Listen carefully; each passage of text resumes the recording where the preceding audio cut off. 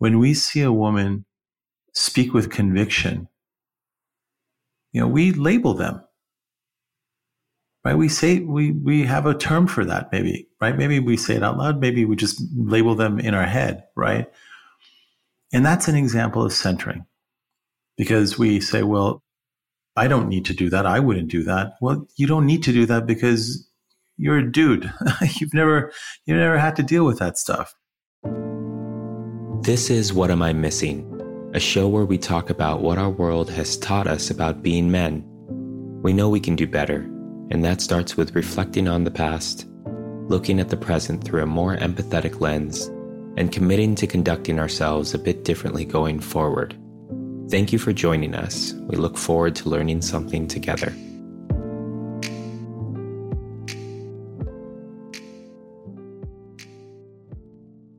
Are you caught up on Ted Lasso? I have watched season 1 and episode 1 of season 2. Okay.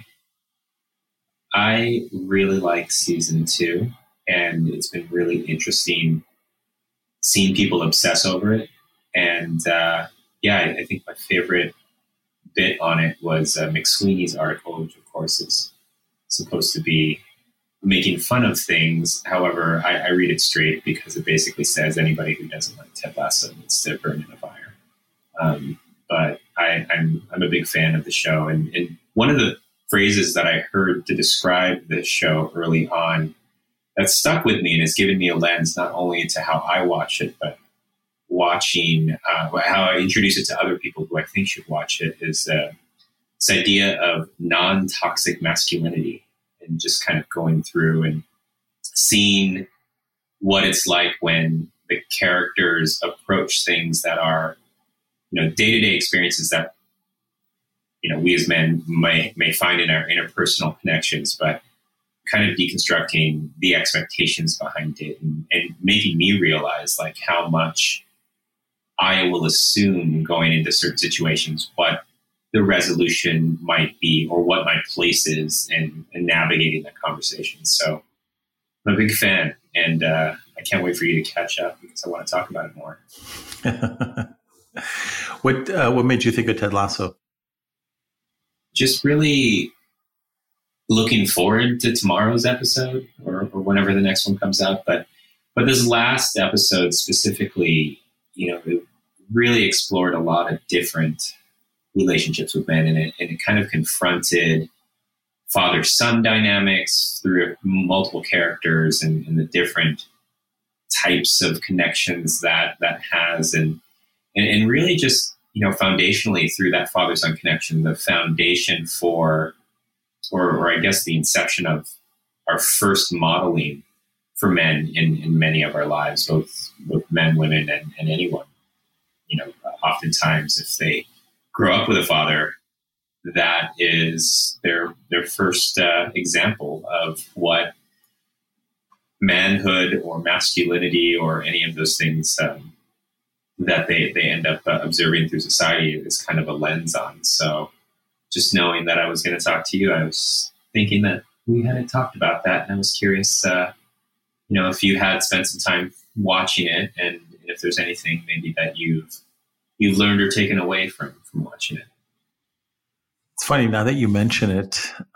It feels like, the show definitely goes against the grain. It's not the typical personification of the male attributes across all the different characters, right? But there's also this, I think, there's this other topic that kind of you can extract from it. They talk about football in England, and for Ted, football is pigskin. It's American football, right? And that's related to centering, which is something you and I have sort of discussed offline, and I think maybe we can use that as a launching board into centering. What does centering mean to you? Yeah, I first heard about it in relation to white centering. So in context of race. So the idea often that if you're of majority in power, not a majority, but of a class or attribute of privilege and power, in my case, being white, a lot of the lens that I have in the world comes from that perspective and makes a lot of assumptions that everything I see in society that I connect with and that I assume is the way that the rest of society works continues to come from that kind of centered position. And so in one way, that's a perspective piece. And then the other way that it comes up for me and how I've identified it more with my interpersonal relationships with other people and women specifically is just this thought that when situations come up where people feel different ways about it, I think a really common go-to for me is to talk about how I feel about it before maybe I listen to how other people feel about it. And I think that perpetuates that dominance of, in my case, a white male perspective, and thinking it's important enough not only to talk about, but to come first in a conversation, or maybe the only perspective that maybe matter in some cases. And so that's something that I've been chewing on for a while and really noticing it more within myself or with others, especially when people react to situations or news or different things where they see something happening, and for them, it's about how it makes them feel versus maybe also taking a survey of how others might feel in those situations. So that's broadly a few different ways that centering shows up for me. How about you? I know when I first brought that up as a topic, it's something that we've wanted to talk about. And where does centering show up for you? Oh, boy. Since we thought about this topic, I've been examining it, and it shows up in really innocuous ways, but then in pretty difficult and hurtful ways too. So one example is my partner suffered from an eating disorder, and although eating disorders, there are men with eating disorders as well, and non-binary folks with eating disorders. The evidence shows that it turns out that younger women are sort of the biggest demographic that are impacted by eating disorders. And my partner suffered from this for many years. I love to cook, and I love to think about food, and I love to talk about food and all of that stuff. And the ritual of maybe going out to dinner, I center that around my own perception of the world. I think food is love. I think food is life. I think food is where you create meaning and rituals and connections. For her, she's had a very difficult and very different experience with food. And knowing this about her and just about people in general, maybe, the next time, I'm excited about something, I'll think about, how this is impacting someone else, what their interpretation of it is, what their context is, right? This becomes particularly important. I'm glad you brought up the example of people of color. And a lot of times when these terms are thrown around, like meritocracy as an example, that is by definition a concept that is very centered, because the very people who believe that they have succeeded through a meritocratic environment don't realize the privilege that they've had and how others, just by virtue of their zip code that they were in or their race or whatnot, didn't even have the same starting block, right? There was just their starting point was a very different place. Now, taking this back to, what you and I talk a lot about, which is misogyny and sexism, something else that I've become sort of aware of as I'm thinking about this is that when I think about my work, when I think about the logistics of working with people, scheduling meetings, locations, the kitchen, the sort of food that's stocked in the kitchen, where things are placed, etc. I subconsciously am centering all of that around me, around my own preferences, around my size. I'm 6'1", 6'2", 200 plus pounds, not a small person, right? And just by virtue of that, like literally where I put things in the fridge, where I, that is, like, it's not that other people are short. Maybe I'm above average tall, right? That's just a small thing, right? But women feel this. I've been told by women that they feel this, and men are just not aware of it. Like just our physical presence. When we think we're making someone else feel safe, we may actually be imposing or threatening to them, right?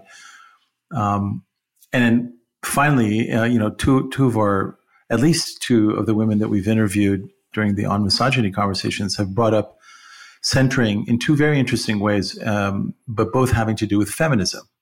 When we talk about feminism currently, in most cases, this is being, again, centered around Western or American, certainly white, middle-class women. And, Masrat mentioned this when it came to the American feminist view of the burqa or of the hijab, of what Muslim women wear as part of their practice. And it has a tone of condescension and almost regarding it as savage or savagery or something that's dated or that is imposed on them. And that is, again, as a result of centering. And Eileen Chow mentioned this very eloquently when we're talking about like feminist view of like Asian women, and Asian women being almost like sexual objects or backwards or very sort of lustful, etc. Whereas in like China and Japan, there's a, feminism and poetry and matriarchy has been around for generations, right? It far older than sort of American notions of feminism. But were you to read something from a less informed current sort of thinker around feminism, you'd see that that's an example of centering in this context. Yeah, and it's kind of this effect of whoever the narrator is, right? There's always going to be the narrator's context and point of view. And I was arguing about something around politics earlier today, but one of the things I also realized was that putting things in context of the status quo is also a type of centering. Just always seeing how things relate to the way they've happened before, maybe instead of how they might relate to the newcomers or the outsiders who are coming to the situation. Like, right, you're always looking to see, if we think of it, countrywide, like what are the immigrants bringing versus, the immigrants coming in saying, what are the people who are already there experiencing? Like it's always centered around who tells the story in the context of the challenges and plights and whatnot of the people involved. But I think it's really important to kind of recognize when we as individuals are doing it. And like you said, in context of even at work or other places that we relate to others. And have you caught yourself beyond, handing the glasses up to the top shelf where other people can't reach them and whatnot. But have you seen this show up in kind of like a consistent way in the way that you go to work or lead a team or other things that you've kind of been able to step away from over time or realize it's been a pattern that you want to break or overcome? There are many patterns that I want to break and overcome.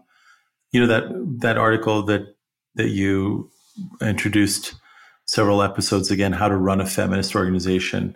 I just keep coming back to that. Know when to facilitate versus lead.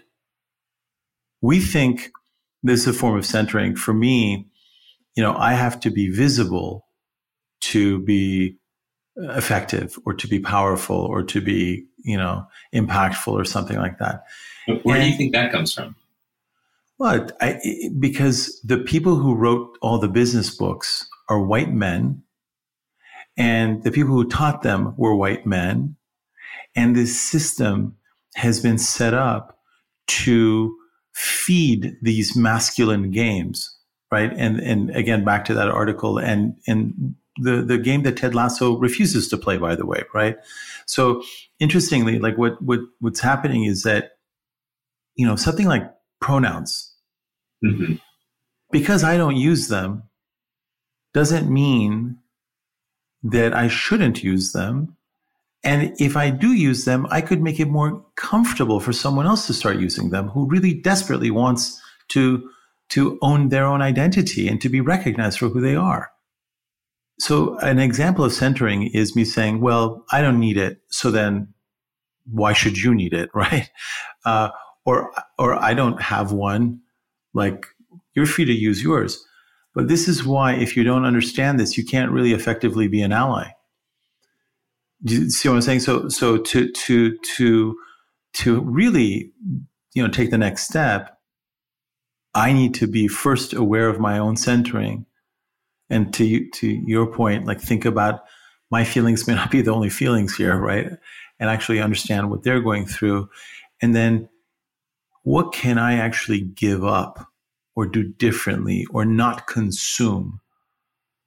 Not every fucking tweet deserves a response from me. My opinion is not so important that it should always be shared. You were having an interaction this morning. What was that about? Yeah, it was talking to somebody online, and it's in this, forum where people post and can respond, and kind of even just thinking about what you were saying about not everything needs a response. It's really interesting to observe broadly within the online communities who feels like they always need to be the last post in a thread or conversation when things are going back and forth. But we were discussing AOC at the Met, and she wore this dress that says tax the rich, and ostensibly is at a rich party full of rich people, and trying to leverage her platform to potentially make a statement, or at least that's how me and maybe a lot of people interpret it. And she was receiving criticism from a lot of different people. And it's funny because they were criticizing her for different or even opposing reasons, but everybody wanted to criticize her. And my first reaction, thinking through these things is, would this have happened if it was Bernie Sanders? Or would this have happened if it wasn't a young woman of color in a position of power? And so when I put that lens on it and try to decenter, the status quo of politics as I understand, which is not very well. I don't pretend to be a political junkie and have very mild opinions about those goings on. But the thing that I saw is, somebody who has a really powerful platform and audience and direct connection with people, was showing that she was a person of influence and power who was hanging out with a lot of other people of influence and power. And as it kind of broke down in conversation and kept going through, the person I was going back and forth with kept bringing up this kind of foundational, does this help her with her power in politics, or does it work against her power in politics? And so all of my little lights started going off. I think about, going back to one of our earlier conversations and the fundamental qualities, the genderless qualities in a way of patriarchy and masculinity is just this needing for hierarchy and needing for dichotomy and needing for things to be a certain way.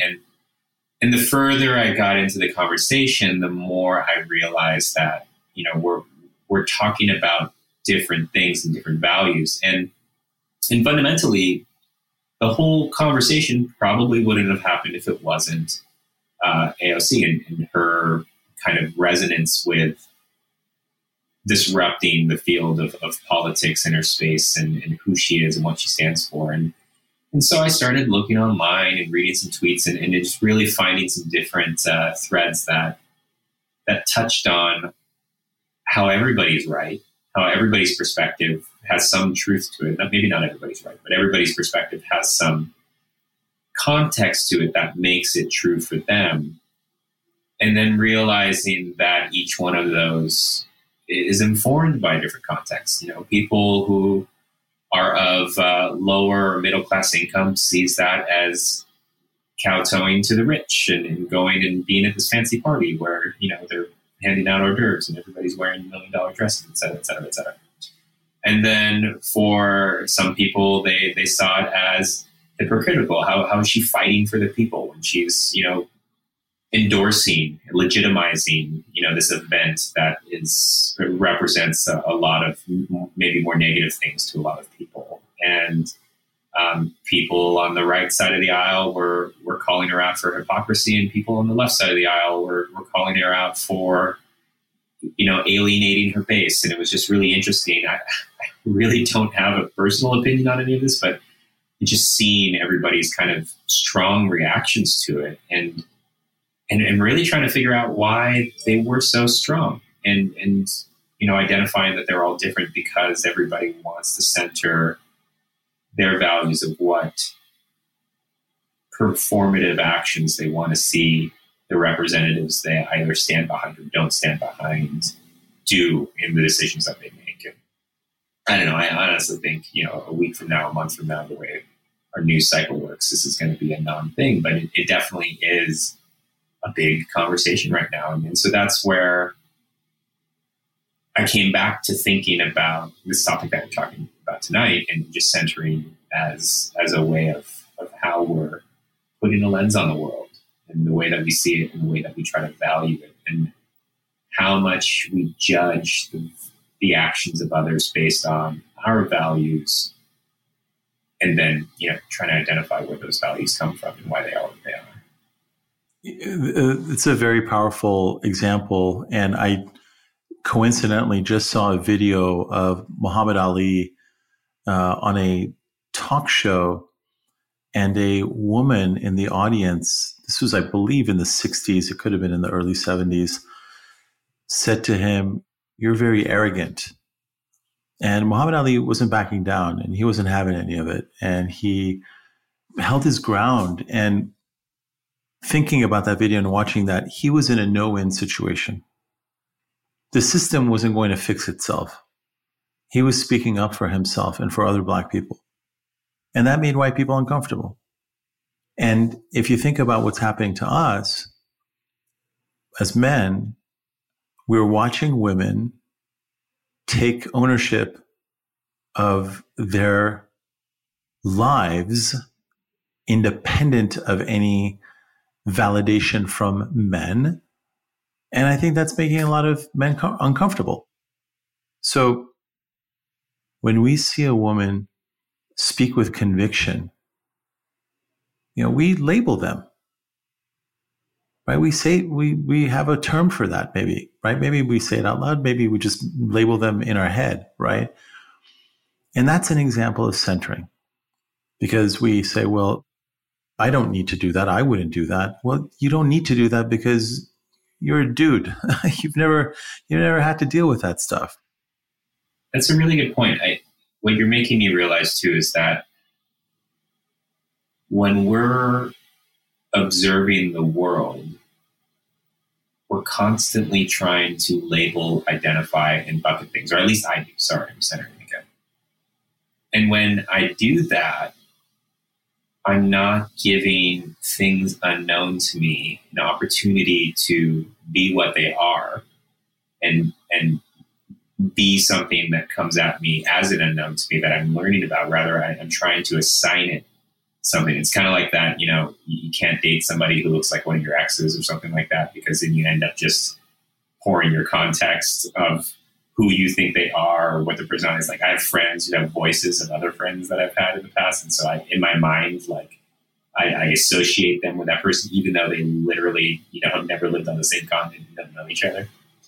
But yeah, I'm constantly trying to figure out how I can see myself from a perspective that isn't myself, and at least the views I hold and share and how I navigate that. Can I share a quote with you? Have you heard of Douglas Adams? No. Okay, so he wrote The Hitchhiker's Guide to the Galaxy. And, I read that a long, long time ago. I read that in English class instead of the things I was supposed to read. My teacher couldn't figure out why I kept laughing out loud.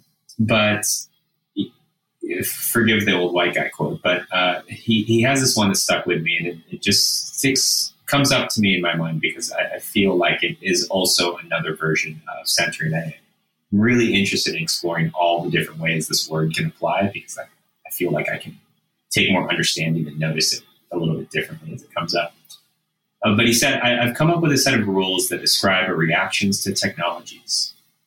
3 rules. Number 1, anything that is in the world when you're born is normal and ordinary and is just a natural part of the way the world works. Number 2, anything that's invented between when you're 15 and 35 is new and exciting and revolutionary, and you can probably get a career in it. Number 3, anything invented after you're 35 is against the natural order of things. And it kind of brings the age perspective dynamic to a lot of this. And I find that this sticks with me because as I get older, I don't want to think the world needs to be a certain way. And the world really doesn't care what I think the world needs to be, or how it needs to be, or how it can make me more comfortable or provide less work for me. Like, as I get older, is there one less operating system that I need to learn as I age? Or is there one, fewer passwords that I need? Like all of these things that are changed and stuff that gets added on. And so the way that I'm trying to manage that is understand maybe a little bit more as to why the world is the way that it is, understand what people are going to do in that world, regardless of what I think, and then focus more on coming to terms with how I want to deal with myself living in this world where all of these other people are doing these things that have zero of my input involved in the decisions. And so the nerd in me applies that to space travel and to genetic engineering and all of this stuff, global warming, etc. Right?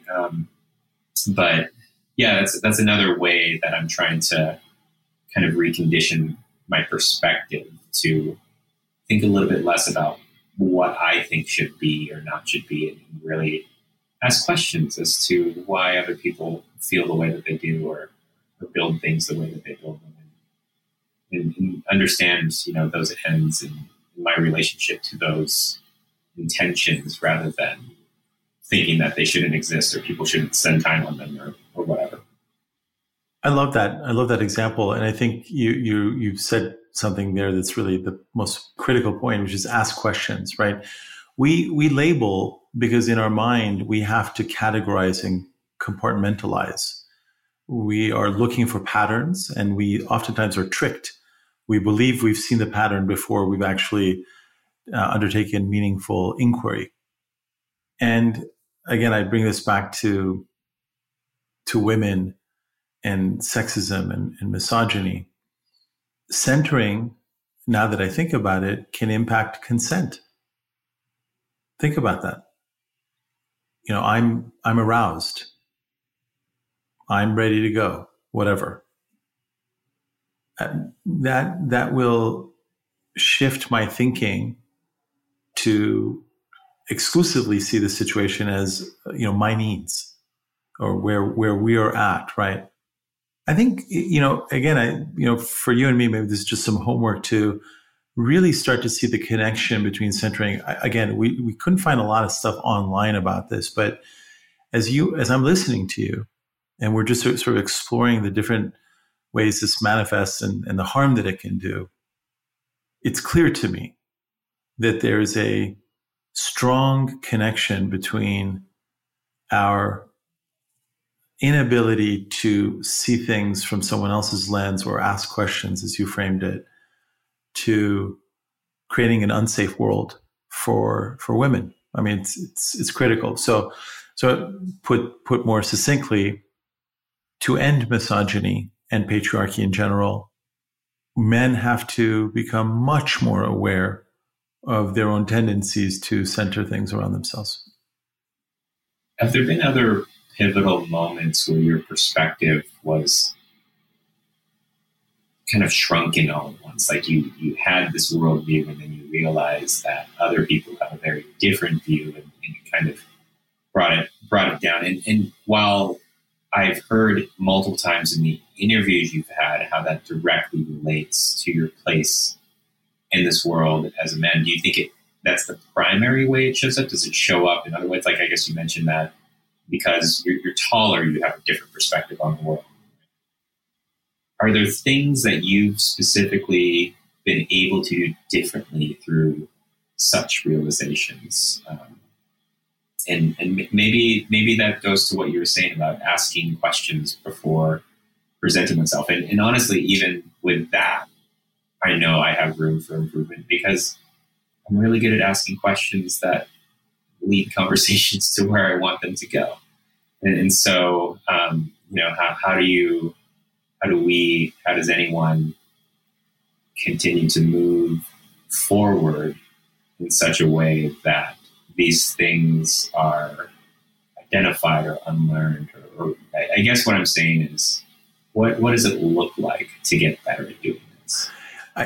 Man, you're touching, like, this is every time you and I are going to do one of these things, or we're sort of doing our research or just reading and sharing notes back and forth.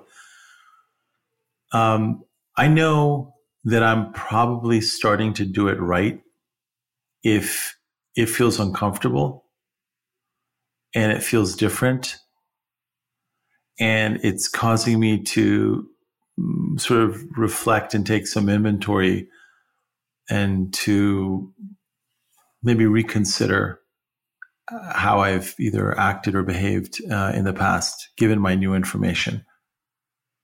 I will also say this: the goal here is not perfection.